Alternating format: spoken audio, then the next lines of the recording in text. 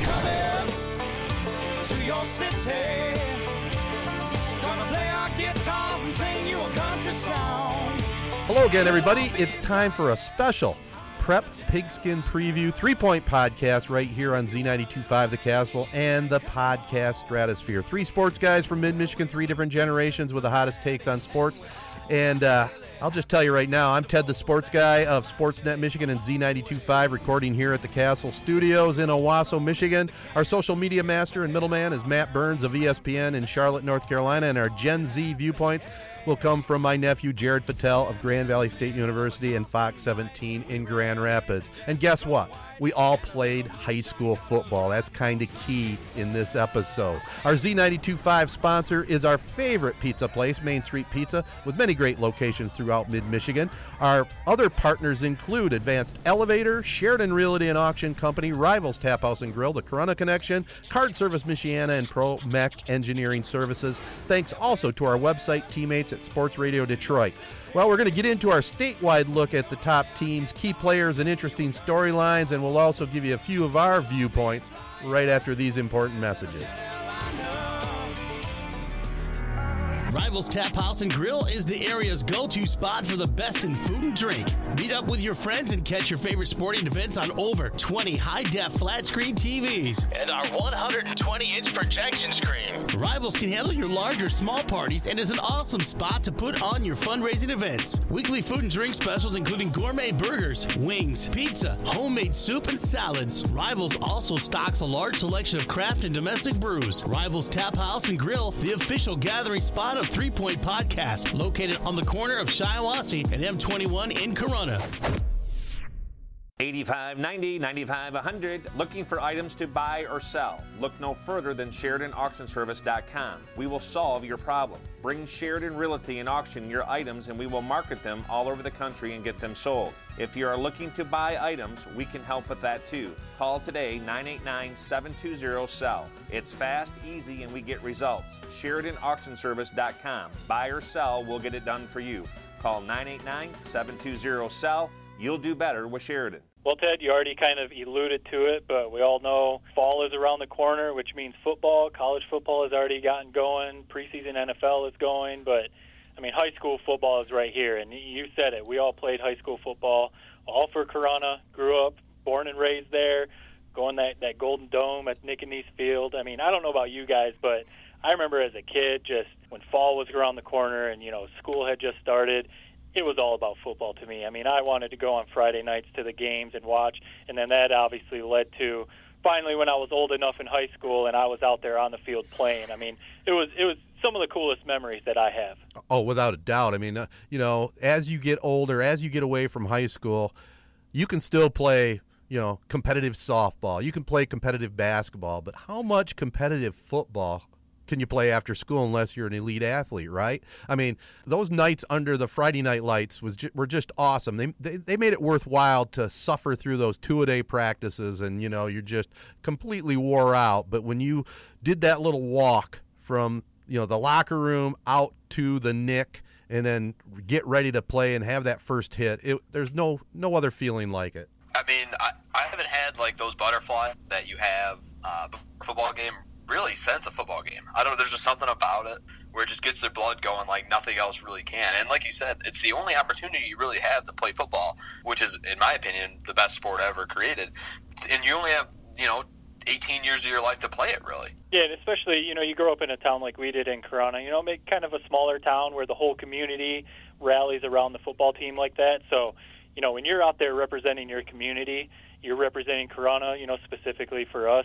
That makes it really cool. And then, you know, you grow up with some of your best friends. You know, people come in and out or whatever, but for the most part, it's the same core of friends that you started off playing, you know, recess, backyard football with, and now you're out there strapping it up for, you know, the black and gold or wherever you went to school, and you're playing on Friday nights, and it's the coolest thing. And like you said, you know, for us, that walk that you mentioned, Ted, from the locker room at the high school across the street through the parking lot to the field, hearing the click-clack of the cleats. Yes. I mean, there is nothing cooler.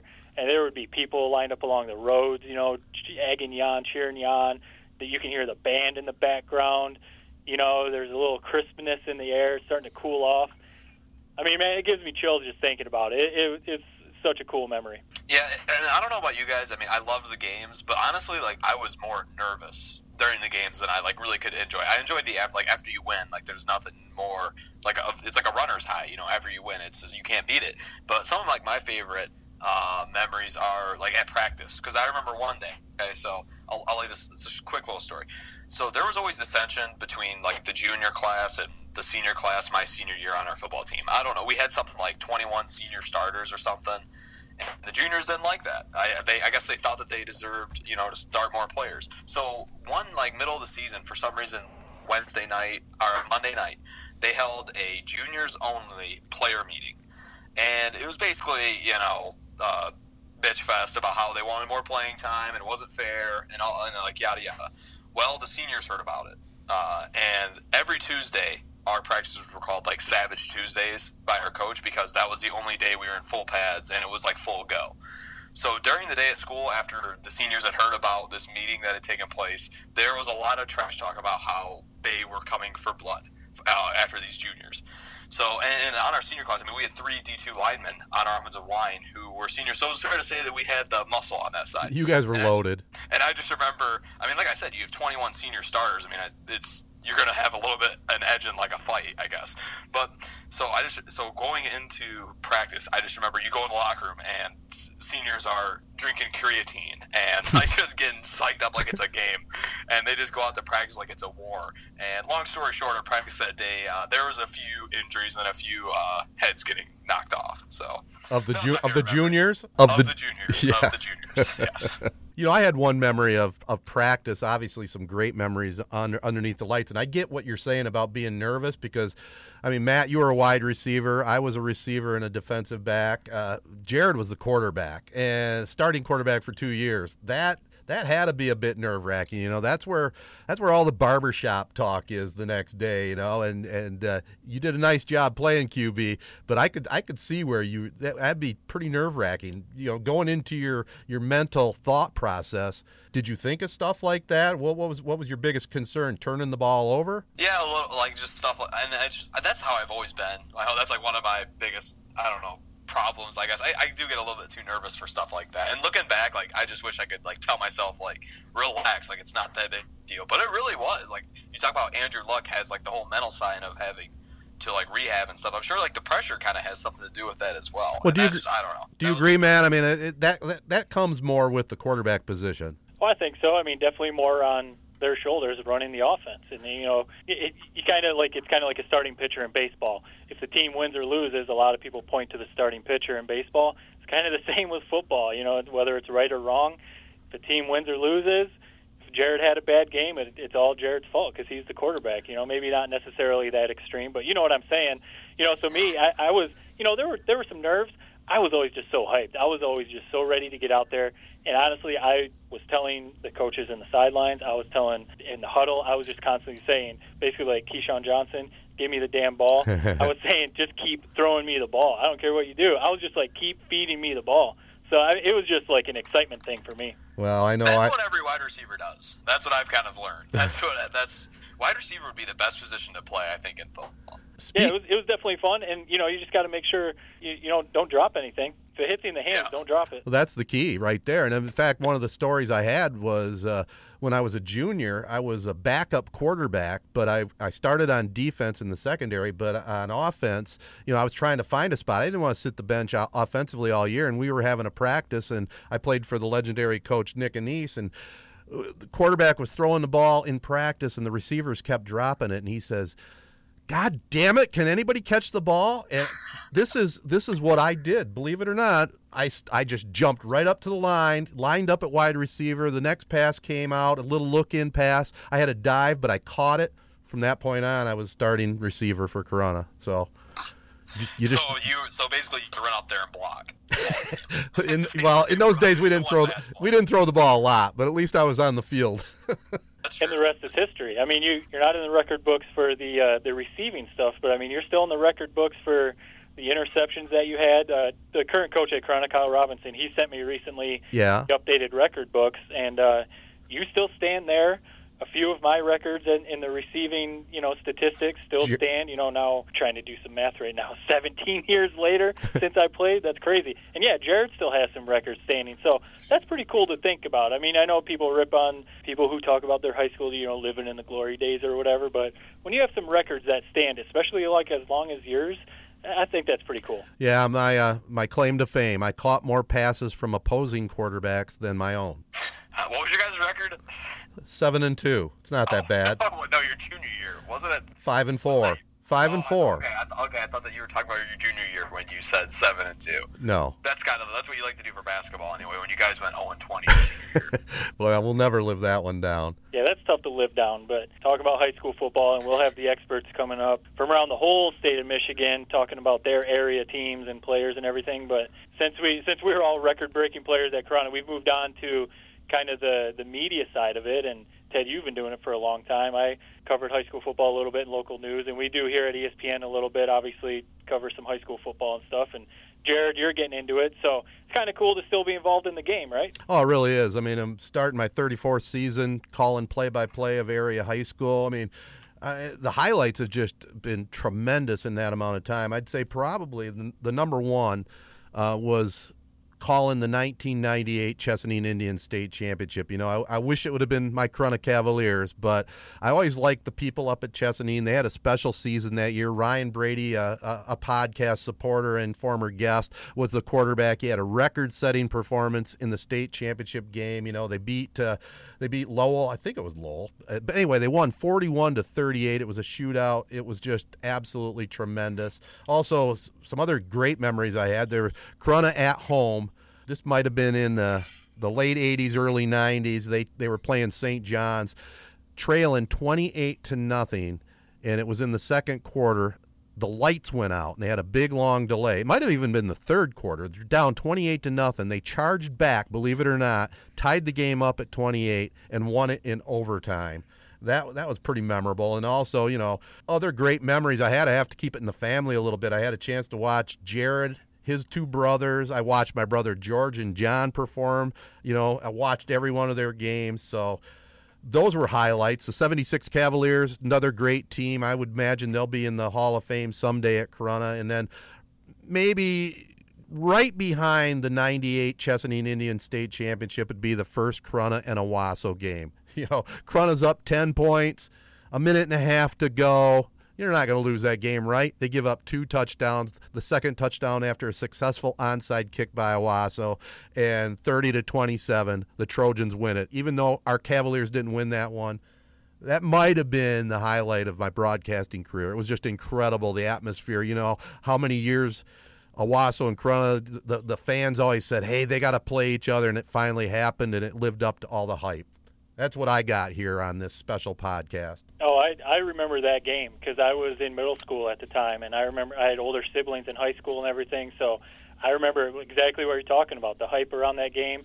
I was the little kid, you guys know, over by the bathrooms over in the side, like playing football during the game. Yep. I remember going up to the fence and watching the end of that game because the crowd was going crazy and stuff. So even as a middle schooler, I could tell how big that game was. But you got to... Probably part of the perks, though, getting all that free pizza and Crazy Bread. That's got to be some of the best memories, right? Oh, it never hurts. That's why I'm in the condition I'm in. Talked about it before, but, as a broadcaster, it had to be pretty cool seeing Jared and, other nephews and family playing, right? Oh, yeah. We dog on each other, but really it was special. Like I said, I started off watching my brothers and then being able to see Jared and the boys, Josh and Johnny. It was quite a moment, and this was capped off by Jared, frankly. I mean, he's my favorite quarterback from Corunna.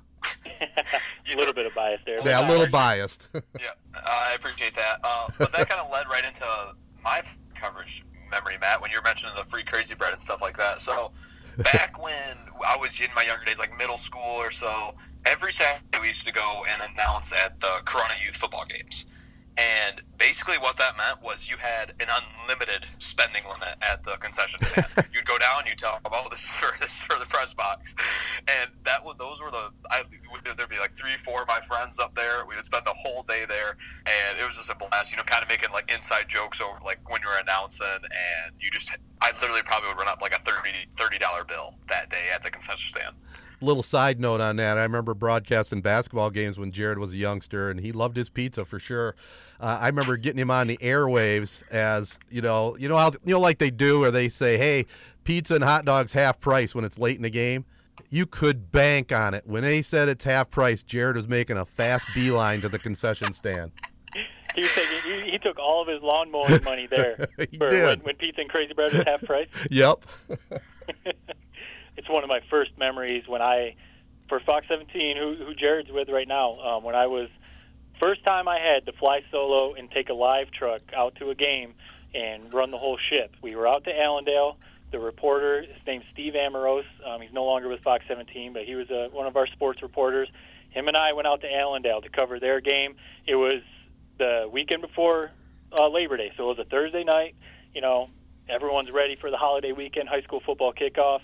I'm excited because it's my first time running the live truck, doing the camera, editing, feeding it back. I was pumped to prove myself, So we're out there. We do our pregame hit for the pregame blitz show, and everything went well. I got the mask up. I found the shot. Everything went well. I shot the highlights for the game on the sidelines. Put together a package. We did our post-game hit. Everything was great. I was like, man, I really proved myself. About when we were doing our post-game hit, monsoon. I mean, just a downpour. Everyone basically left. I'm sitting there. Steve, the reporter, he was taking off because he was heading up north for the weekend. He was like, you got this? He drove his own car, so he didn't have to go back to the station. I was like, yeah, I got it. I'm good. So I start, I'm finishing up, cleaning up all my equipment, winding up a soaking wet cable, making sure everything's good. One thing, I took out an old live truck, one of the station's oldest live trucks. Something no one told me. If the gas got down to a quarter tank, everything shut off. So I'm sitting there, the mast is still all the way up, and I'm like, okay, cool, I got a quarter tank. Jared, you know probably where I'm talking. I'm at Allendale High School, and I know there's a speedway right there. So I was like, cool, I'm going to get everything down. I'm going to stop at that speedway before I head back to the station and be good to go. No one told me I had a quarter tank, everything shuts down. Boom, the mast gets about halfway down, shuts off. I was like, what's going on? I'm, trying to figure stuff out. There was only a couple people left at the station calling. I'm saying, what do I do? What's going on here? So someone finally tells me that. I find someone to take me up to the gas station. I got a 5-gallon tank to put enough gas to at least get me to the station. The mast still didn't come down, so I'm driving with a mast half up, soaking wet. My shorts ripped because they were wet, and I was trying to jump up on the truck and do all this stuff. All while I'm thinking I'm supposed to be heading up north that night too. I finally get to the gas station. I fill it up, get everything figured out. Everything went fine, but that memory sticks out to me because I was just like, man, I was so on such a high that I did so well, and then it all came crashing down. That's a good story. I hadn't heard that one before. Yeah. I could picture it. You told it well. Yeah, it was good stuff. Jared, you haven't run into any of that yet in your broadcasting career, have you? Not really. I mean, I can relate to how cold and wet Matt, because I remember Central versus Western. It was the least attended game, I think of all time last year. There was maybe 10 people in the stands because it was sleeting and raining, and it was so windy and cold that entire day. And it was an October game, where we had never really, it hadn't snowed yet, and all I had up from college was kind of my fall gear. I didn't have any winter gear with me, so I was wearing a fleece jacket, a very thin jacket, and I've never been colder than I was. It literally, it was all I could think about. How they say, when you're holding your breath, all you can think about is how you want air. Doing this entire game, all I could think about was how cold I was and how much I was looking forward to getting back into a heated car. See, that's the price you pay for all the food at halftime. Those kind of perks. Oh, yeah. Well, it's just karma for all the pizza and stuff that I basically stole when I was younger. Well, as I know is it's football season, boys. We've got the college underway. Pros are going to be coming soon, but this is high school football time, and we're really looking forward to catching up with the experts in the state. So keep it tuned right here. Advanced Elevator Company features top expert field technicians for installation, troubleshooting, and repair of elevators. An area business leader and longtime supporter of the Corunna Public Schools and a proud partner of 3 Point Podcast.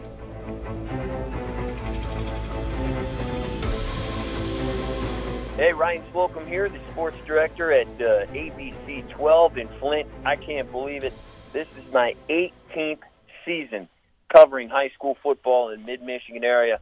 Time flies by. We got a bunch of good players and teams again this year, hoping to make a run in the state tournament. Once again, you got to start, I guess, with New Lothrop, the only area team that did win a state title a year ago. They should be good again. The quarterback is back, and that's, as we know, that's where it all starts and stops. He'll be moving on to Grand Valley next season. They do lose some key pieces, but they should be solid once again in the Mid-Michigan Activities Conference. The real story, I think, for us this season is the New Look Metro League. You know, a lot of the teams that left the GAC with the formation of the Mid-Michigan Conference last year, a bunch of those teams that were in the GAC Red have now moved on to the new Metro League, and that'll be really interesting. The bigger schools are in one division. It's the Stars and Stripes division.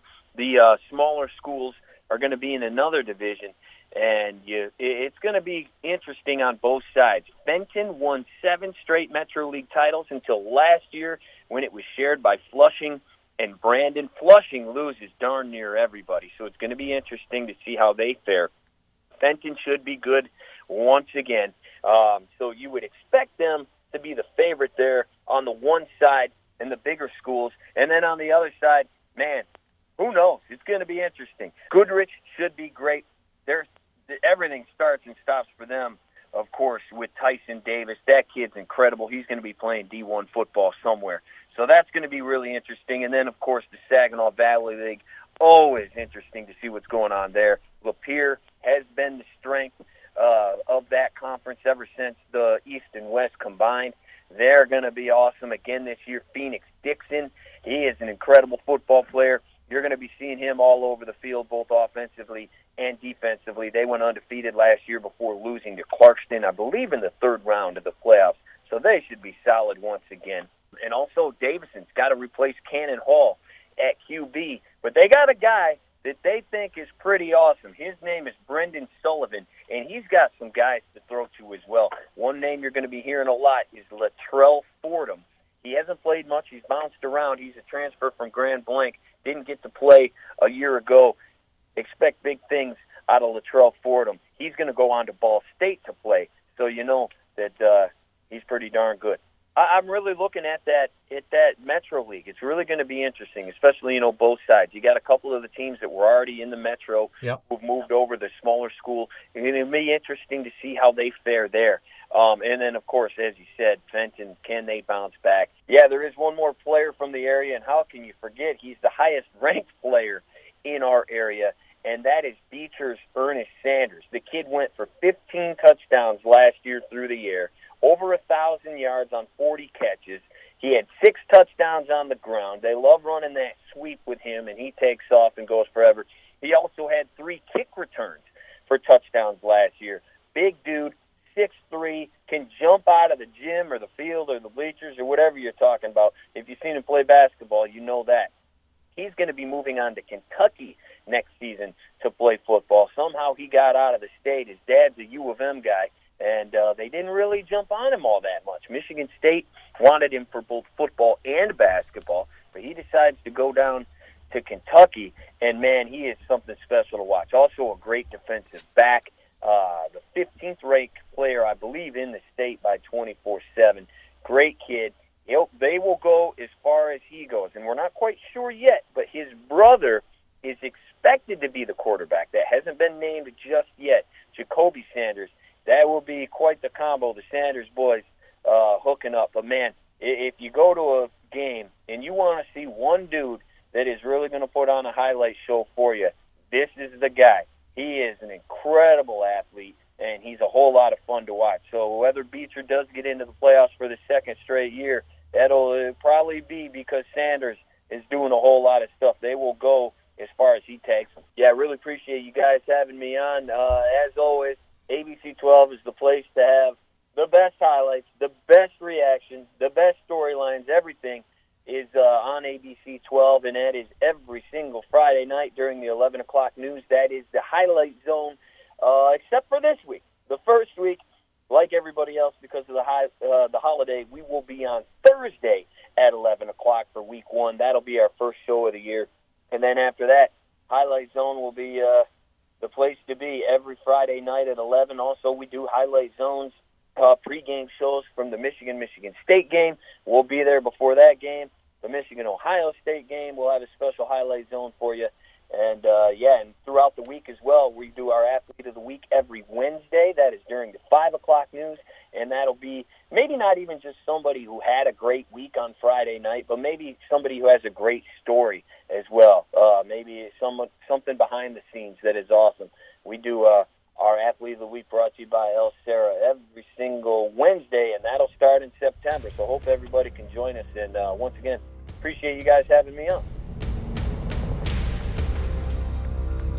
I'm Brian Calloway with the Lansing State Journal, and to look at some key teams in the Lansing area heading into the season, I think you always have to start with Pewamo Westphalia.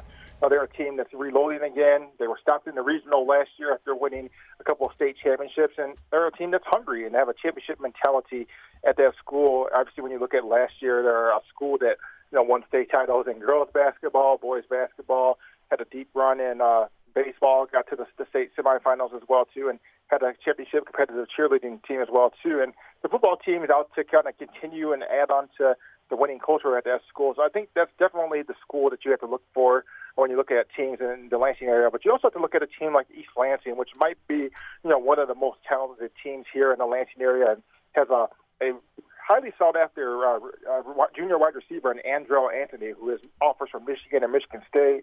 A lot of other Big Ten schools are looking at him as well, too. So he's an exciting player, and East Lansing should be an exciting team in the area, as well as some of those other teams, like DeWitt is a team that you annually hear about, and was a team that made it to the state semifinals last year. Holt is a team that has been talked about a lot in the preseason and has a lot of talent back. Portland is a team that was a state runner-up in Division 5 last year. And obviously, they're looking to retool and have another strong season, as has been the custom thing under Coach John Navarro there as well too. So I think those are some of the teams that are kind of the starting points. Lansing Catholic is also a team that is generally always a good team here in the Lansing area under Coach Jim Ahern. And Ithaca is another team that has annually been good under what Terry Hesbrook and the leadership that he has there. And just, we're a little bit of a down year last year after some injuries, but they've always had a strong program over the last decade here. When you look at players in the Lansing area, I think it definitely starts with one of the top seniors in the area, which is Eston Miles. He's a senior defensive lineman. He's committed to Western Michigan in June, and he was a key part of that defense last year that helped Williamson make a run to the state semifinals. And if Williamson is going to have another strong season, he's going to be one of the key pieces defensively for them. So I think he's definitely one of the top players in the area.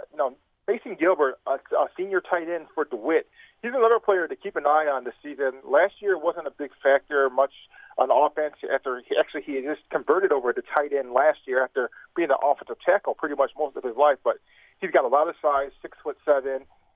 He's really, just taken charge over the summer and become even much better, according to Coach Rob Zimmerman. And look for him to be a big part of this DeWitt offense and to be quite featured a lot more for them, especially with all the losses they had from last year's state semifinal team.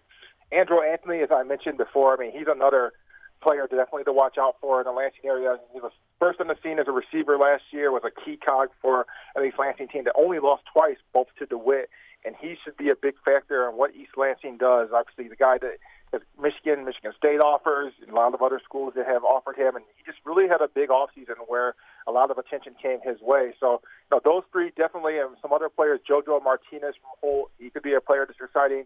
Nick Steinacker from Corona, obviously he's got a Michigan offer and was a force in the defensive line for them last year as well, too.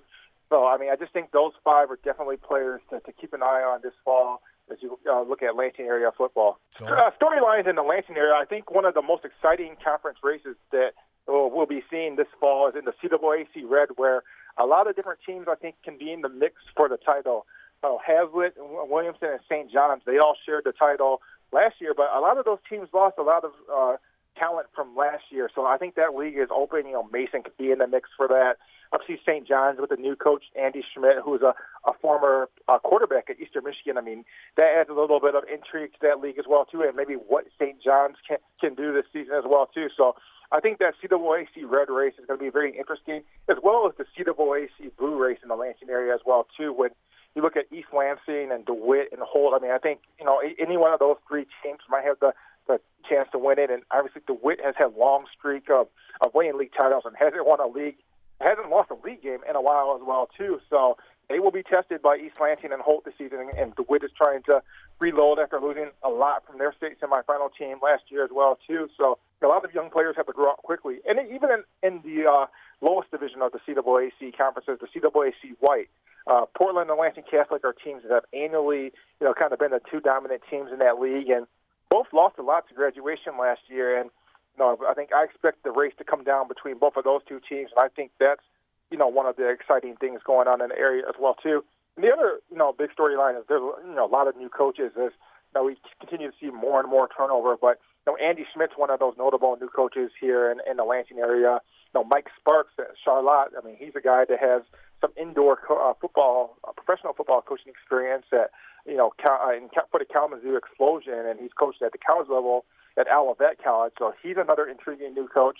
You look at Leslie has a new coach, Greg Paskinda, who obviously was at Alma College, was a coach there for a while. Got to start actually at Michigan State as a grad assistant as well too. So he's another intriguing new coach that is in the area as well too. So just a number of new coaches that could add a little unique storylines here to the Lansing area this fall. All right, and Brian Calloway from the Lansing State Journal. You can find our content at LSJ Sports, and you can find myself at Brian BRIAN _CALLOWAY. I'm Jason Fielder from WNEM TV5, and three of the teams that we're looking at this year. I mean, really, we cover the whole area, whether it's from the north to the south, north of West Branch, south of Fenton, east all the way to the lake and Harbor Beach, and west all the way to Beale City. But three teams that kind of stick out. First off is the defending state champion, New Lothrop Hornets. How good can they be? They lost some talent from last year's team, but they've been really good over the last decade or so, year in and year out. And number two, I'd probably say Swan Valley. They had a little bit of a disappointment last year, and everybody expected them to get back to the state championship after losing in the state title game 2 years ago. They fell just short of that, and I think they're going to be motivated and hungry to prove people wrong and try and get back to the title game and this time bring home a state championship. And the third team, I guess I would say Frankenmuth. They're a team that year in and year out makes the playoffs, and recently they've been very good where they, have 0 or 1 losses in the regular season, and they're starting to make deeper and deeper runs into the postseason. So those are probably the three teams from at least the WNEM viewing area that I've got my eye on to start the season. The top three players that I'm looking at in our area, I'm really going down the list from 247 Sports, the top-ranked high school players in Michigan. Three of them in the top 25 are from our viewing area. At number 16, Ernest Sanders, the basketball and football star at Flint Beecher. He plays wide receiver for the Bucks football team. He's committed to Kentucky. The guy is one of the best dunkers on the basketball court, and he is electric with the ball in his hands, regardless of the sport, whether it's football or basketball. The 18th ranked player in the state of Michigan, according to 247 Sports, is Devil Washington, the wide receiver at Bay City Central. This guy has been on my radar since I saw him a couple years ago as an underclassman. He is just tall, fast, and elusive, and boy, when he has the ball, great things happen on the football field, and he's committed to West Virginia, so I'm interested to see how good he can be this season. And then number 24 in the top-ranked players in high school in Michigan, according to 247 Sports, and another guy I've got my eye on is Dustin Fletcher, the quarterback at Carman Ainsworth. I believe he has started since he's been a freshman, and he is a dual threat, but he's a great passer. He's also an excellent basketball player. He's committed to Northern Illinois. I'm interested to see just how good he can be now as a senior, because it seems like he's been playing there and starting at varsity forever. Every year he gets better and better, and as he gets better and better, you think, how far can he carry his Cavaliers team? So those are probably the three players from our viewing area that I've got my eye on the most as we start the football season. To me, the top three storylines entering the high school football season in mid-Michigan, first off is all the new conferences. and the teams that have moved around from the area to try and get a more competitive balance in their leagues or conferences. There's all sorts of new conferences, divisions, things of that nature. There's no more Tri-Valley Conference East Division. There's 2 Flint Metro leagues. How will that play out? How will that be in terms of competitiveness? And then also a couple teams that now have a smaller conference. There's some Flint schools there that have kind of been left in the dust, and then some teams that used to be in conferences and now they're independents. I think that's a big storyline. Number 2 would be, can New Lothrop repeat? Obviously, it is so hard to do that when you lose players to graduation every year. They've got a great program. They've had a lot of success over the last decade or so, and now they're going to have the target on their back. They won the state championship last year. And then the third one, and maybe it is up your alley for your listeners, can a Thumb team get back to Ford Field? It's been 7 years. It's hard to believe, but it's been 7 years. Harbor Beach in 2012, at least in 11-player football, they won the Division 8 state title that year.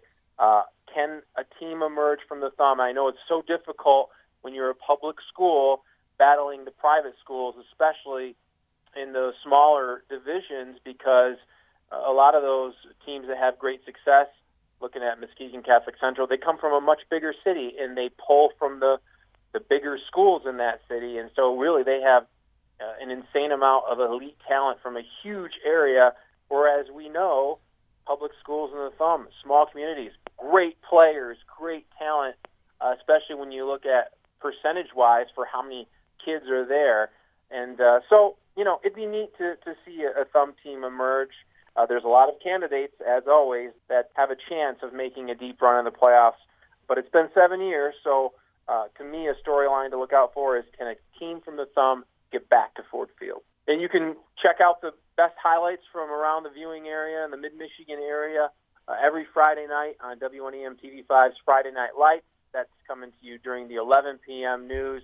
And we'll also post the highlights. If you missed the newscast or you want to watch it again, we'll have the highlights on our website later that night.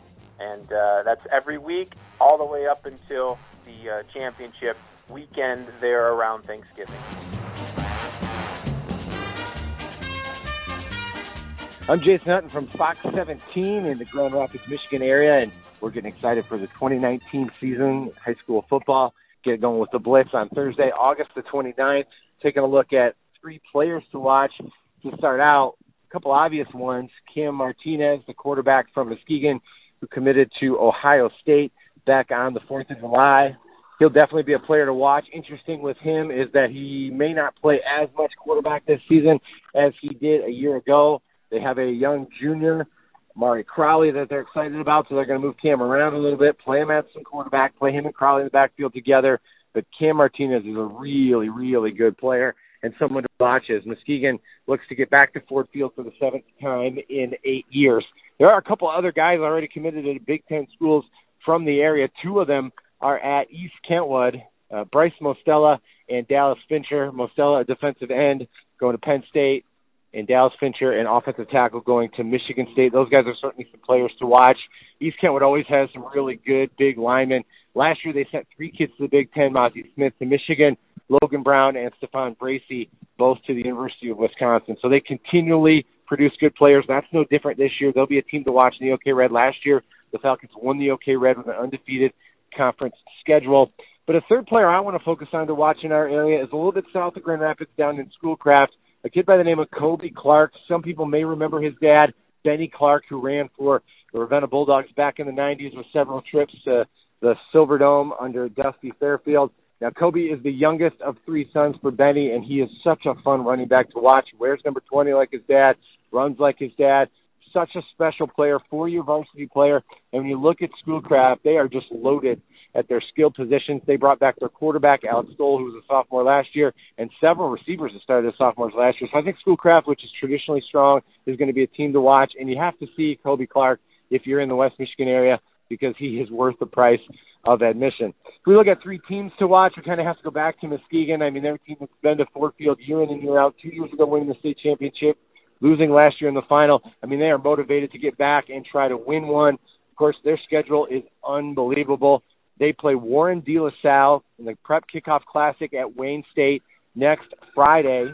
De La Salle was the Division II state champion a year ago. And then week 2, Muskegon goes to Detroit Martin Luther King, the team it lost to in the state championship game last year after beating the Crusaders in the regular season at Hackley Stadium in Muskegon. So I think Muskegon is head and shoulders the best team in the Fox 17 viewing area to start the season, but their schedule is tough. But if anybody can handle it, it's the Big Reds. Another team that I'm interested in watching this fall is going to be Hudsonville. Now, the OK Reds are always wide open. I already talked a little bit about East Kentwood. There's lots of contenders in that league. I think Hudsonville has a chance to be really, really good. They've got the bulk of their offensive line back, and most high school football games are won and lost in the trenches, but especially in the OK Red, Hudsonville is big and talented up front, and I think they're going to be really good. They have a 4-year varsity player in Braden Bredeveld that plays wide receiver and plays some defensive back as well. So as we watch the OK Red race, I'm really going to be keeping my eye on Hudsonville. And a third team for me to watch is Portage Northern. That's a school that had arguably its best season in school history last year. They opened their brand new stadium. For the first time ever, they had a home stadium, Husky Stadium, last year, and they ran with it. They won 9 games. They won a district championship, eventually losing in the regional final to who would eventually be state runner-up, Mona Shores. But you look at Portage Northern, 9 wins is the most in school history. It tied the 1981 team. When you look at them coming back with 8 or 9 starters on the defensive side and then a backfield led by Tyler Amos and Anthony Tyus, I mean, I think Portage Northern has a chance to be even better than they were a year ago and certainly probably win a SMAC West Division title as well. So that's my third team to keep an eye on. When we look at storylines for the 2019 season, well, you got to start with Rockford. In the last few years, it just seems to be a lot of things going on with that program. This year, legendary head coach Ralph Munger begins his 28th season, but he's not going to start out coaching because he had quadruple bypass surgery recently. It'll be interesting to see how Rockford rallies around that. They have interim coach Randy Vanderveen, who's been the defensive coordinator for Ralph Munger for the last 22 years, and he's as good as they come in terms of coaches. So he's going to be certainly a guy that can keep that program ready to go. And Coach Munger is said to be doing well and is hoping to return to the sidelines at some point this season. Another storyline we'll be watching this season on the Blitz will be just some of these OK Conference races because they always seem to deliver great races. And for me, it's the OK Gold. You got Grand Rapids Christian, who returns almost everybody off a team that won a district championship a year ago. They are loaded, one of the best teams, and they could potentially be falling to Division IV. So will that happen? And then what does that mean for the postseason? But you look at their OK Gold schedule. I mean, we have East Grand Rapids, who returns a ton. The Pioneers will have 27 seniors this season. They had a good season last year. In fact, Grand Rapids Christian and East Grand Rapids shared the OK Gold, but there is depth in this league. You have South Christian, which is always tough. They have a new coach in Danny Brown, but I expect the Steelers are going to be tough. You have Thornapple Kellogg out of Middleville, who kind of came out of nowhere last year to win 7 games and host a playoff game. Well, they returned most of their skill guys. They have a lot to replace up front. The TK under third-year head coach Jeff Dock will certainly be a team that can contend in that OK Gold. So with that depth, I think that league race is going to be one to watch. And a third storyline as we head into the 2019 season for me is just going to be watching some of these players because they've become – West Michigan has really produced some big-time talent. And you look at a guy like Jace Williams out of Grand Rapids Catholic Central. As we look towards the playoffs, Grand Rapids Catholic Central is a team that should be very good again. Now, last year they lost in the semifinals to eventual state champion Edwardsburg. But they got a wide receiver named Jace Williams. He's 6'3", 215 pounds. He's a junior. He already has an offer from Michigan State. He has several D1 offers. His Power 5 offers from Michigan State, which he recently picked up. And he is fun to watch on the outside. You can kind of just throw it up and let him go get it. So what I'm looking for is, will we see Grand Rapids Christian, Grand Rapids Catholic Central in a Division IV playoff game? And then where does Edwardsburg fall in all that in terms of the playoff bracket as well? Division IV is always the division to really watch in West Michigan, outside, of course, Muskegon in Division III. So I think we're set up for a big year in Division IV this year. Should Grand Rapids Christian, which is enrollment is down a little bit, fall to Division IV like most people think they will. So there's a lot to keep us busy here as we get ready for the 2019 season, and we're just ready to kick it off. The Blitz can be caught every Friday night. Of course, week 1, Thursday, August 29th, will be on Thursday night. But after that, every Friday night, 10:30 to 11:30 on Fox 17. And you can catch everything you miss on Fox17online.com. Also, don't miss us on Twitter at Fox17Blitz.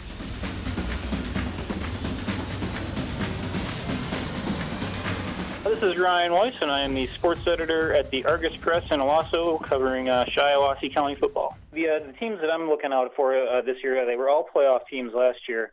And I think they're going to be pretty good again. We'll start off with Ovid-Elsie. They've made the playoffs 10 times since 2005, including last year, but they haven't won a postseason game since 2009, which coincidentally was Chris Robinson's final year. I'm sure you remember Chris Robinson was a great player for Ovid-Elsie. Still holds a lot of records for us. Part of the reason that they've not won a playoff game in that time is they've had some tough playoff matchups. They played Frankenmuth a lot. They played Portland a couple of times. Played some Catholic. So I think, if they start off the season right in week one, which they're going to get Portland, which is their traditional, week one matchup, if they can win that game, I think that would springboard them to a really good season. If they can win 8 or 9 games instead of winning 6 or 7, that would go a long way into getting a better playoff matchup, in the first round. And maybe they can, get past the first round this year. Morris, obviously won the state championship in 8-man last year. It's going to be interesting to watch them this year, though. They lost a lot of talent off that team, including Hunter Nowak, who was our All-Area Player of the Year in 2017, came back and had another great season last year, and was really the catalyst of that offense in leading them to the Superior Dome. You watch that season from last year, and nobody really even challenged them last year, and that includes in the title game against Pickford, which they just dominated. Pickford was the number 1 ranked team in the state going into that game, and Morris just ran right through them. It's going to be interesting to see them this year, though, with losing, Nowak, Austin Eddington, Connor Lucas, Sam Kresge. Those guys are all gone. We're going to have to see if they're going to be as dominant. I wouldn't say that they would be, but I think they're still going to be pretty good. Bringing back a couple of pieces. Shane Cole at defensive back had 8 interceptions last year. He should be an important piece this year. Jack Nannis, he was 4th on the team in tackles last year with 60. He had 6.5 sacks, so he's coming back. So I think they're probably going to try and build around those 2 guys. Well, we'll see. 8-man football can be really fun to watch, and it'll be interesting to see them this year. All right, another team to watch out for this year is obviously going to be New Lothrop. They won the Division 7 championship last year behind Avery Moore, was our 2018 Player of the Year. He ran for 1,600 yards and 26 touchdowns. That was the 3rd best all-rushing season by a quarterback in Shiawassee County history, so he had a really impressive year. Passed for 1,700 yards and 20 scores, a 3-year starter. He's obviously had a lot of interest last year after the championship run from colleges, and he committed to Grand Valley in July. So he's going to be an important piece. Obviously, they don't have Aiden Harrison anymore, who was a very talented, receiver, running back / defensive back for them. Was a very big piece in that title run, now playing at Missouri. He's not coming back, but, they've got key position players like Julius Garza, Jacob Graves, Will Muron, Dylan Shadek coming back at key positions. So the cupboard's not empty in New Lothrop by any chance. So we'll see if they can make another run at the title. I think their biggest question mark coming into the season is going to be their offensive line. They lost a little bit of talent along the offensive line, including All-Stater and Jason Tunstall. So I think their biggest challenge is going to be, keeping Avery Moore upright and opening holes for those backs and receivers. Nick Steinacker, junior from Corunna, got an offer last year from Michigan. Primarily interested in his defense, is what I understand. And he was a pretty good defender. Went on to have 57 tackles and 5 sacks. Was 2nd team All-Area in that category. Didn't do as much at receiver as we thought he might be. He only ended up with 4 catches on the year. But it kind of sounds like Corunna will be trying to utilize him a little bit more at receiver this year. So I think he should have a pretty decent season for them again. But obviously, the Corunna wants to have a better season overall. He only won 1 game last year. So I think he'll be a very important part in trying to turn that around in Corunna. The Blaha twins are coming back for Owasso. They're going to be very important players for them. I think they're bringing back their quarterback as well, Brent Hudasek. So he should be an important part, in trying to turn that around. Interesting thing that's going to be, to watch out for with Owasso and Corunna this year is the Flint Metro, which is splitting into 2 divisions. And Owasso and Corunna are now actually going to be in the same division and playing for league championships. So that'll be really fun to watch this year. We'll see if Owasso and Corunna can be a little bit more competitive, playing schools, of similar sizes. It wasn't as big a problem for Corunna last year because they were in the GAC still, playing Lake Fenton and Goodrich, who are also going to be in the Flint Metro now. But those schools are similar size to Corunna. Owasso, however, is playing schools like Fenton, Flushing, schools that had over 1,200 kids. Owasso's not, no longer a Class A school this year. They're down to about, 860 kids. So this new Flint Metro League is going to give them a little bit more level playing field in terms of playing schools of a similar size. Storyline to watch, maybe not this year, but in the coming years, is New Lothrop coach Clint Galvis. He is now the fourth winningest coach in Shiawassee County history, and he's only been here for 10 years. He has been on an insane run the last few years, especially with winning the state championship. To give you a little bit of perspective, he'll pass our all-time wins leader, Roger Bashore of Byron, who's got 157 in the next 5 years if he keeps winning at the pace he's been winning at. He's at 106 right now. So to do what he's done in the short amount of time that he's been there, relative, to other coaches who have coached really long tenures in Shiawassee County history, has been really impressive to watch. And it doesn't look like he's going to be slowing down anytime soon. All right, this has been Ryan Weiss from the Argus Press. You can check out our football preview, which is coming out with our daily paper next Thursday, and it'll also run with the Sunday paper, so be sure to go pick those up. TheCorunnaConnection.com knows it's great to be gold. Keep up to date on all that is Corunna at CorunnaConnection.com. And speaking of Corunna, all parents want to do what's best for their child, right? Well, look no further than the Corunna Public Schools, where nearly 40% of the entire student population are school of choice students. Rated the top high school in Shiawassee County by U.S. News and World Report, young or old, it's great to be gold. Scott Bernstein, Oakland Press, state champs. I've been here in Metro Detroit covering high school football and high school recruiting for 12 years.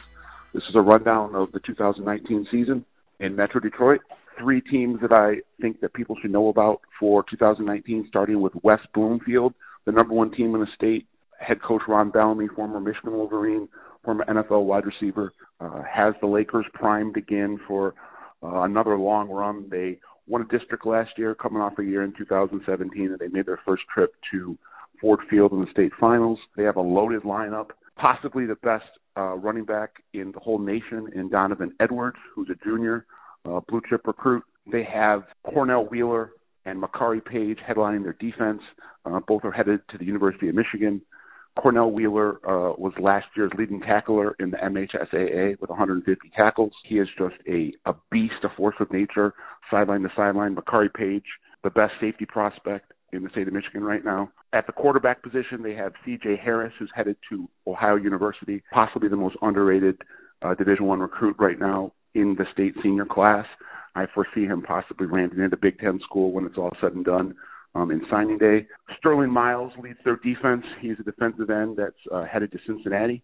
And West Bloomfield is locked in and loaded for the 2019 season. Moving on to Belleville. This is a team that has kind of been coined Detroit Cass Tech West. A lot of the Cass Tech dynasty, the assistant coach Jermaine Crowell, who had learned under Thomas Wiltshire, the architect of that Cass Tech dynasty, moved over to Belleville a couple years ago. Crowell is crafting what I like to call a microwave superpower, which could very well become a microwave dynasty. Belleville made their first trip to the Final Four last year, and this year it's Ford Field or bust. They have their sights squarely set on a state championship, and they have a slew of blue chippers on their roster to head the effort. Christian Dewey Reed is their quarterback, underrated signal caller that is small in size but quite big in the stat sheet. He's only about 5'10", but is a drop back specialist. Is threw for 2,800 yards and 45 touchdowns last year. He's got a number of weapons in the passing game, including college recruits Jalen Williams and Deion Burks. You move over to defense, they got Jamari Budin, who is being recruited at linebacker by the Big Ten, and they have maybe the best secondary in the state, led by the cornerback tandem of Andre Seldon and Brandon Des Fernandez. Seldon is going to Michigan. He's the fastest player in the state of Michigan, being clocked at a 4.3. And Des Fernandez is a real sleeper prospect that committed to Iowa in the offseason. Moving over to Detroit King, they'll be the best team out of the city of Detroit this year. Just a lineup that is peppered with blue chippers. going for a fourth state title in the last 5 years. They've won 3 of the last 4. They have a fab freshman quarterback coming in who already has a Michigan offer before he's taking his first varsity snap. His name is Dante DJ Moore. He'll have the best wide receiver recruit in the state to play catch with in Rashawn Williams, who's headed to Indiana, and the best running back in the senior class headed to Maryland in Penny Boone. If you go to the other side of the ball, they have a very nice secondary led by junior Jalen Reed at the safety spot, who is being recruited by almost every major program in the Big Ten and starting to get a lot of love from down in the SEC and ACC right now. Now I got 3 players for you that you should be aware of for the 2019, 3 guys that are going to shine brightly, going to be doing their business on the gridiron and doing it pretty well. Let's start with Justin Rogers, offensive lineman from Oak Park, the number 1 overall player in the state. He's considered the number 1 ranked left guard in the nation by most recruiting services, has slimmed down over the last couple of years, is about 6'5", 275 right now, had been over 300 pounds. Very diverse skill set in addition to being a great pass protector and run blocker. He moved over to the defensive side of the ball last year and was a presence playing middle linebacker and defensive tackle. Rogers is the type of kid that had offers from almost every program in the country, but ended up choosing the University of Kentucky, leading a trend of Detroiters heading down to Lexington. In terms of pass catchers, a name you should be aware of, Abdur Rahman Yassin, senior split end from Walled Lake Western. He's committed to Northwestern. He is a 6'1", 185-pound technician at his craft. Yassin is the most technically sound pass catcher in the state of Michigan right now. He's considered the best route runners by scouts. He's been a 4-year starter at Walled Lake Western, caught 53 balls for 950 yards and 7 touchdowns last year. Moving on to another player that I think everyone should be aware of over in the Downriver area at Gibraltar Carlson, Ian Stewart. He's headed to Michigan State. Without question, the most versatile player in the state of Michigan right now. He plays quarterback, running back, wide receiver, linebacker, and safety. He also returns kicks. His brother, Bryce Stewart, will be sharing the backfield with him this year, and they should be an exciting fire and ice tandem for Carlson Downriver. One of the most prominent storylines for 2019 is what's happening over at North Farmington. You have the entire staff from historic Farmington Hills Harrison has come over there to rejuvenate the Raiders football program. It's a homecoming of sorts for John Harrington, the legendary head coach that built Harrison into a national superpower, an MHSAA record, 13 state championships, the all-time winningest coach in MHSA history. He retired after the 2018 season. He's now over at North Farmington with his protege, John Herstein, who has taken over the reins with the Raiders and has brought the entire Hawk staff with him. Harrington will be Herstein's top assistant. The offense will be run by Mill the Thrill Coleman and the defense by Dave Thorne. So the entire Harrison crew is over at North Farmington right now. North Farmington hasn't had much football history since John Harrington was there as an assistant coach in the late 60s and early 70s. So it's heartwarming for a lot of people to see Harrington kind of go back to where it all started and try to bring the Raiders program up to snuff and return them to the glory years of the 1970s. Another storyline to be aware of out of the OAA is Clarkston, a team that has won 3 of the last 6 state championships in Division I, has appeared in 4 of the last 5 state finals. They're changing offenses. They're moving to a pro-style offense. Mike DePillo, sophomore signal caller, steps in under center for the Wolves. He's 6'5", 240 pounds, pure drop-back passer, a little different from the quarterbacks that have led Clarkston on their most recent runs into Ford Field, guys that were a little bit more mobile, a little more dual threat. DePillo is a straight pocket passer that's going to pick apart secondaries, but probably won't be doing a ton of running outside of the pocket. Ryan Call, the former Clarkston All-State quarterback that's been back running that offense for Kurt Richardson for the last decade or so, will obviously play a big role in molding DePillo. But DePillo's looked great in the off-season, and he has shown great progress through this off-season under center as the Wolves field general. Finally, out of the Catholic League, specifically the Catholic League Central, possibly the best football league in the entire state of Michigan. Orchard Lake St. Mary's, one of the real blue bloods. St. Mary's recently three-peated in 2014 14, 15, and 16 out of Division III, 3 straight state championships, but they've missed the playoffs the last 2 years. It's the first time in the Eaglets program that they've had 2 playoff misses during the current playoff era, which dates back to the late 1990s. You have a 2019 Eaglets crew that is intent on righting the ship. They have a veteran quarterback in Grant Henson, and he has 2 Division I recruit wide receivers to stretch the field with in Cam Arnold and Anthony Anekchukwu, who's headed to Western Michigan. George Porritt is one of the more legendary head coaches in the state of Michigan, and he is very confident in this group of Eaglets and thinks that they are the ones that are going to set the record straight and get the Eaglets back into the playoffs. This is Scott Bernstein signing off. You can find me at the Oakland Press and State Champs, theoaklandpress.com, statechampsnetwork.com. You can get my blog, Bernie's Bites, at statechampsnetwork.com. You can watch me on all of State Champs online programming, and you can find me on Twitter at Bernie's Tweets. Hey, this is Luke Giardi, voice of the Marquette Redmen for Fox Sports Marquette in the UP, and we're looking at teams to watch around the Upper Peninsula.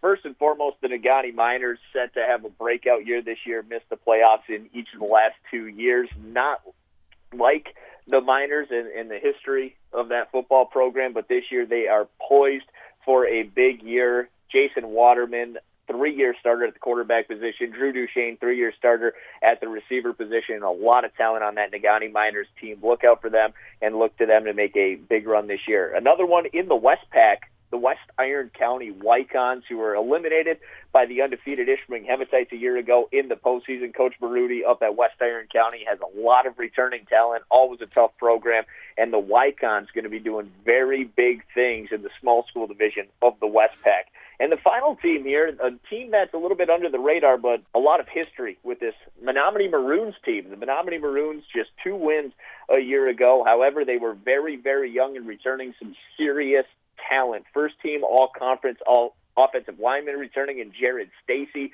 Also, Brendan Harris was a first-team all-conference back who will be returning in that single-wing offense.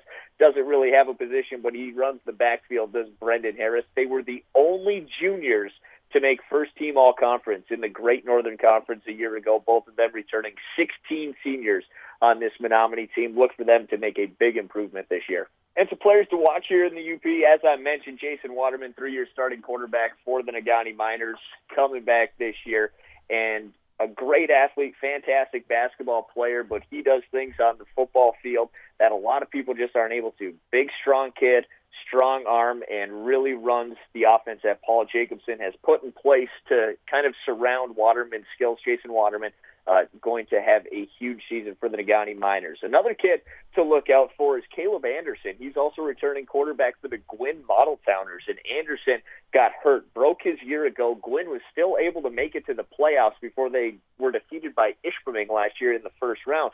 But Anderson returning to run this offense, a spread read option offense, a big, strong kid with a strong arm, and he's going to do big things for the Model Towners this year. And finally, a kid that many people think of him, they think of basketball, Marcus Johnson out of Iron Mountain. Fantastic basketball player for the Mountaineers, but also the quarterback of the this Iron Mountain team. And when Iron Mountain and a guy play week 1, Waterman versus Johnson, could be by the end of the year, you could look back on this one and think it was for the West Pack title. So Jason Waterman of Negaunee, Caleb Anderson of Gwinn, and Marcus Johnson of Iron Mountain, who you're looking out for this year. And there's a few storylines to look for here in the Upper Peninsula this year. First and foremost, a couple of legends that retired this past year and first-year guys taking over. George Nemi taking over for Jeff Olson at Ishpeming. Jeff Olson, what a career. I mean, 3 state championships this decade alone for Jeff Olson, his Ishpeming Hematite team. What a career Jeff had. But George Nemi looking to take over. George was an assistant for Jeff for about 20 years, so things going to stay the same up at Ishpeming. Might be a little variance in there with offensive and defensive schemes, but for the most part, the Hematites are going to stay the same. It's always tough to take over for a legend. And then up at Kingsford, Mark Navarra taking over for Chris Hofer, the legendary Chris Hofer, who's been doing this a long time. So there's a couple of guys that are taking over in their first year for legendary head coaches, and really looking forward to see how that plays out. Also, one more thing to look at is how Marquette and Escanaba fare against Big North schools, because Marquette and Escanaba, they're looking at limbo potentially next year. Menominee moving to a Wisconsin conference next year. Kingsford could be doing the same. Where does that leave teams like Marquette and Escanaba?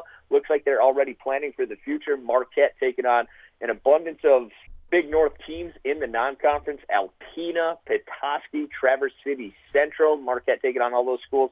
And Escanaba also taking on Alpena this year along with TC Central. So interesting to look at how they're going to fare against Big North schools and to see if that is the conference that they could compete in for the years to come. And the final thing has to do with a similar sort of aspect here is what happens to the Westpac after this year when the new playoff format takes place in the MHSAA. The Westpac was formed to give solidarity and give scheduling a guaranteed 9-game schedule, which was becoming a bit of an issue for a lot of teams around here, particularly Ishpeming. And next year, with the playoff point format coming back and no longer the 6-win in, what will happen with this Westpac conference? Will teams like Negaunee start looking to schedule teams like Escanaba and Marquette once again? Will the bigger Westpac schools look to schedule the bigger schools to help their playoff points? Will the Westpac disband because they have the 9-game guaranteed schedule, all conference games?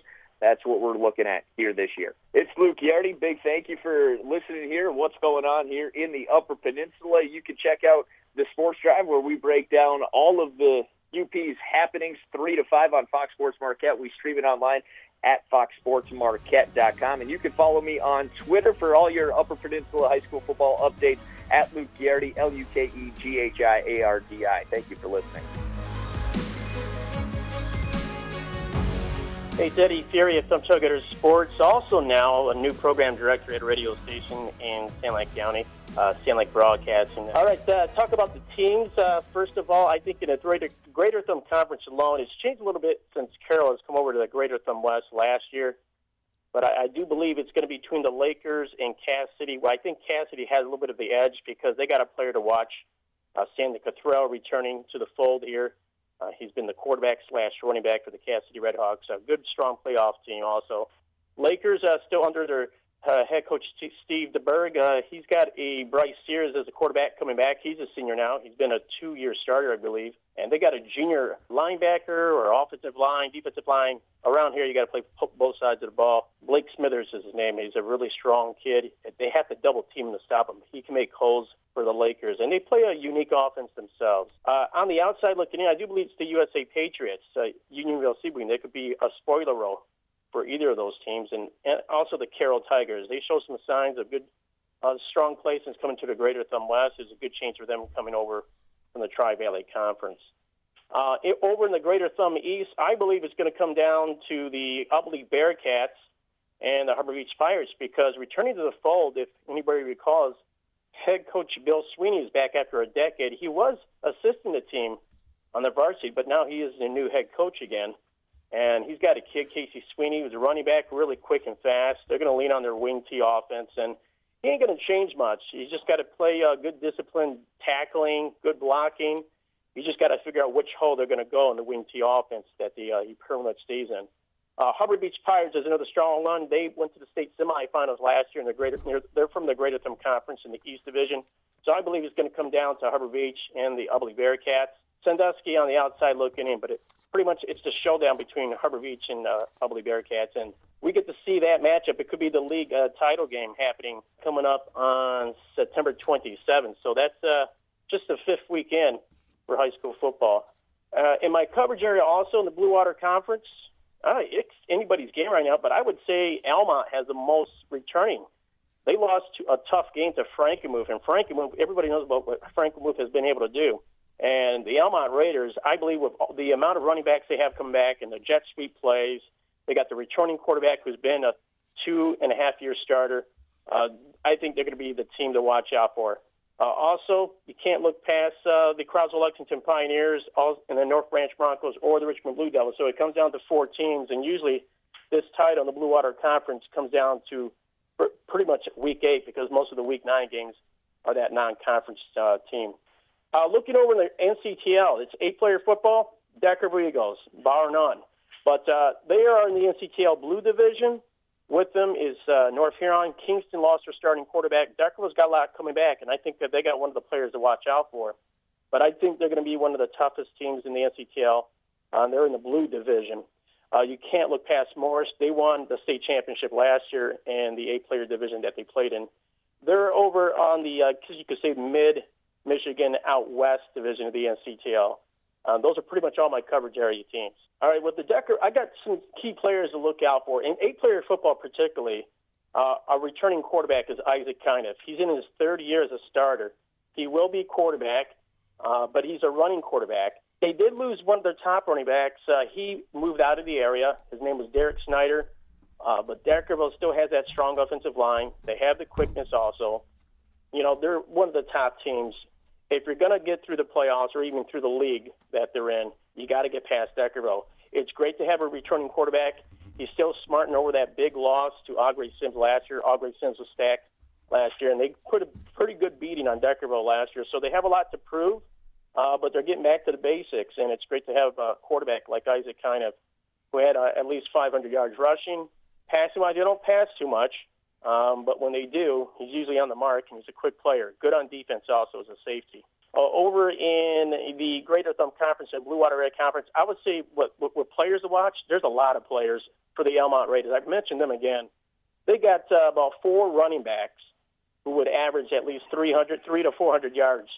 And I think Kobe Chapman is a wide receiver. He would be a key player for the Elmont Raiders. They do pass the ball in their jet sweep plays, but they also utilize the wing T offense. You got to also bring up Michael Lugerai, who's back in the fold for the Elmont Raiders. But they got a trio of good running backs, and they all started young as freshmen. Now they're seniors. Some of them are still juniors. They can average over 300 yards. But there is a key one running back that can get at least 1,000 yards through the season. They share the ball well, though. I really like them. Michael Lugerai would be the top player running back for them. Over in the Greater Thumb Conference, Sandy Cottrell. I mentioned him from Cass City. And I would say Connor Ghetto from USA. And I would say Devin Puff. He's really beefed up. He's added 50 pounds of muscle for the Harbor Beach Pirates. And as I said, in the Greater Thumb East, it comes down to Harbor Beach and Ubly. And I would say Casey Sweeney's another running back they got a key on for the Ubly Bearcats.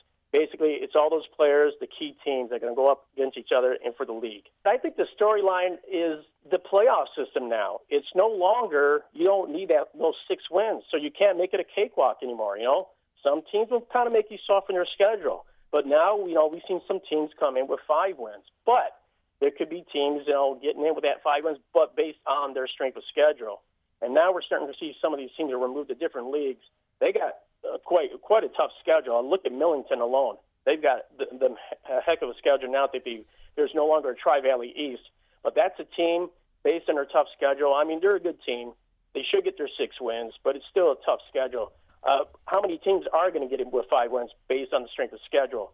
This playoff system is no longer based on 6 wins in 11-player football. So it's going to be quite a curious thing. And I give credit to the MHSAA Executive Director, Mark Uhl, making a change right away as he stepped in with the MHSAA. And also, is it going to be tough for Snooze to you to make those playoff predictions also?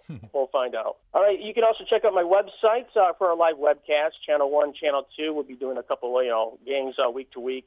Go to thumbtailgator.com.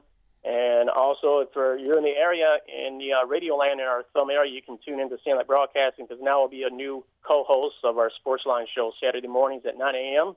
And, of course, I'll be streaming your stuff and see what's going on, because I know Deckerville's going up against Ashley, one of your teams at your coverage area there, and they play football. I'm Eddie Fury on Thumbtailgator Sports and also Stanley Broadcasting out of Sandusky, Michigan. I want to thank you for having me on your show for the 2nd straight year. Looking forward to listening to your 3-Point podcast. What comes to mind when you hear the words Main Street Pizza?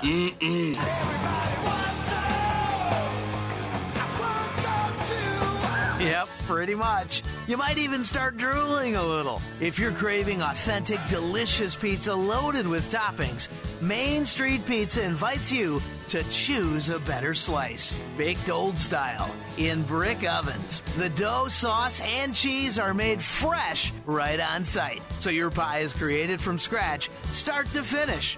Ditch the reheated prepackaged dough and take a bite of pizza perfection. Go with a traditional favorite or try a delicious Main Street specialty pizza like the chicken fajita or BLT. Pick up a take and bake pizza in any size, perfect for families on the go. Made fresh to order. You take it home and bake it when you want for a fresh pizza any night of the week. Try a Main Street sub, loaded with meat or some delicious salad, breadsticks, chicken wings, and lasagna. Don't forget, Main Street Pizza gives you a free individual pizza on your birthday. Main Street Pizza in St. John's, Ovid, Carson City, Corunna, Fowler, and St. Louis. Fresh, delicious, and dripping with toppings. Baked in an old Italy-style brick oven. Choose a better slice. Main Street Pizza. #yummy.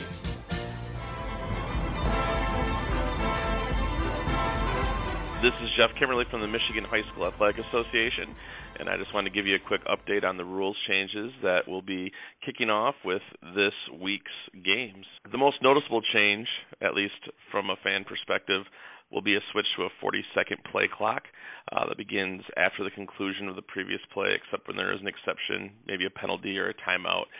In those circumstances, a 25-second clock will be starting instead, but the 40-second play clock has been added in order to increase the pace of play, improve tempo. It's something that some leagues around the state experimented with the last few years, but we got the go-ahead from the National Federation to make that a rule, and that will be a rule starting this week as well. Other ones, rules changes that you might notice out there, just a couple that regard safety. Horse collar tackling not only is grabbing the back of the area right behind the neck on the shoulder pads, but now also includes the nameplate on the jersey. You can't trip a ball carrier, which seems like an obvious thing, but anytime somebody uses a leg to try and knock a runner down, that'll be considered tripping. That will now result as well in a 15-yard penalty. And if your team is one of the fortunate 16 or fortunate 4 and 8 player that make it to a championship game here in November, we will be using instant replay this year for any plays that might be a scoring play or a turnover. Just to get a better look, that's the one round where we have the technology available to do that sort of thing, and we will get a look at any play that is either a score or could have been a score, had an official's call not made a difference. Same thing with the turnover. So we'll be looking at all of those and making sure that we're getting every view possible on those plays. And those really are the most major rules changes that will be noticeable on the field this season. One final quick note on a new playoff format for 11-player football, just to clear up the confusion, but also to explain it. First of all, it does not start until 2020. This will be the final season of the format that was adopted in 1999 when the MHSA football playoffs for 11-player went to 256 teams. For one more year, 6 wins and you're in, or 5 if you play 8 games, etc. Beginning in 2020, things changed quite a bit. Before the season, divisions will be determined, so you won't have to wait until Selection Sunday to find out what teams on the lines might be one division or the other. You'll know your division going right into the season. The other big change is the automatic win clincher will be out. Everything will be based on playoff points, and really the most significant part of this is more points will be awarded for a good loss. That is, if you play a strong team, and if your team loses, but that team still does well the rest of the season, your team will be rewarded. So in the past, the bonus wasn't real great for playing against a good team, and a lot of our most successful teams were having a really tough time filling their schedules. This will award teams for playing a strong opponent, and we're excited about those changes coming up in 2020. Football remains strong in the state of Michigan, as strong as ever. It's still the most popular sport with more than 35,000 players during the 2018 season. Despite the fact that enrollments are down at some schools and population is down in some areas, and especially at our rural schools, we still have nearly as many schools, just about the same number, actually hosting football programs. We've seen a shift over the years in those smaller communities from 11-player to 8-player, but those communities still are having teams because they recognize the importance of having football at their school and as a big part of their communities. So we're excited about that. We're excited about another season we're always looking forward to seeing what's going to happen out there, and also seeing how some of these rules changes will help our sport, and especially the ones that have to do with health and safety, because we believe that football is as safe as it's ever been, and we are going to continue to work to make sure that's the case. Once again, this is Jeff Kimmerly from the MHSAA. Good luck to all the teams out there, and thanks again for the opportunity to talk with you about all the changes coming up this fall. Win on three. 1, 2, 3. Win! I feel that chill, smell that fresh cut grass. Well, that'll do it for now. Thanks for listening to us right here on Z92.5 The Castle. And also subscribe and rate us on all the big podcasting sites, including Apple Podcasts, SoundCloud, and others. Follow us on Twitter, Instagram, and Facebook at 3 Point Pod. And support our Z92.5 friends at Main Street Pizza and our other great 3 Point Podcast partners: Advanced Elevator, Sheridan Realty and Auction Company, Rivals Tap House and Grill, the Corona Connection, Card Service Michiana, and ProMech Engineering. Also, be sure to check out our friends at Sports Radio Detroit for their great variety in programming, including 3 Point Podcast. This has been a 3 Point Podcast production in conjunction with Z92.5 The Castle and Sportsnet Michigan. Thanks for listening. Have a great week. Get ready for some football. Well, it's turning face to stars and stripes. It's fighting back them butterflies. It's calling in the air, all right. Yes, sir, we want the ball. And it's knocking heads and talking trash. It's slinging mud and dirt and grass. It's I got your number, I got your back. When your back's against the wall, you mess with one man, you got us all. The boys will fall. Hello, high school.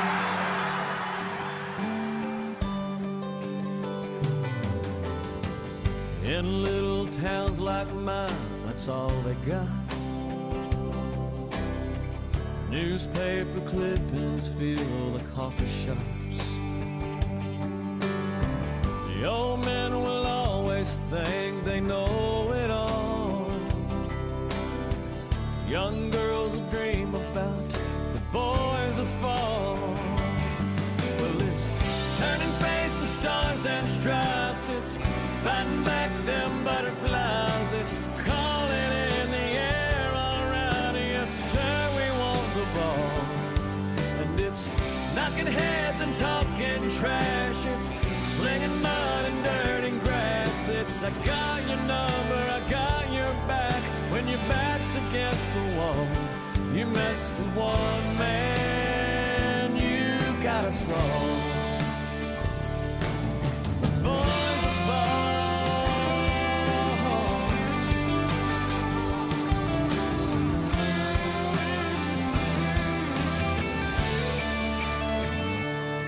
Well, it's turning faces, stars and stripes. It's fighting back them butterflies. It's calling in the air, all right. Yes, sir, we want the ball.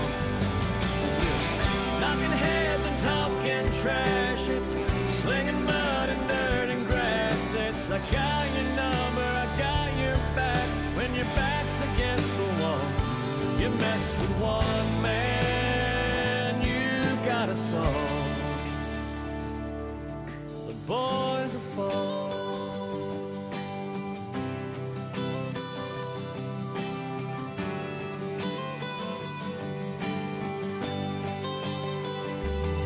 We're the boys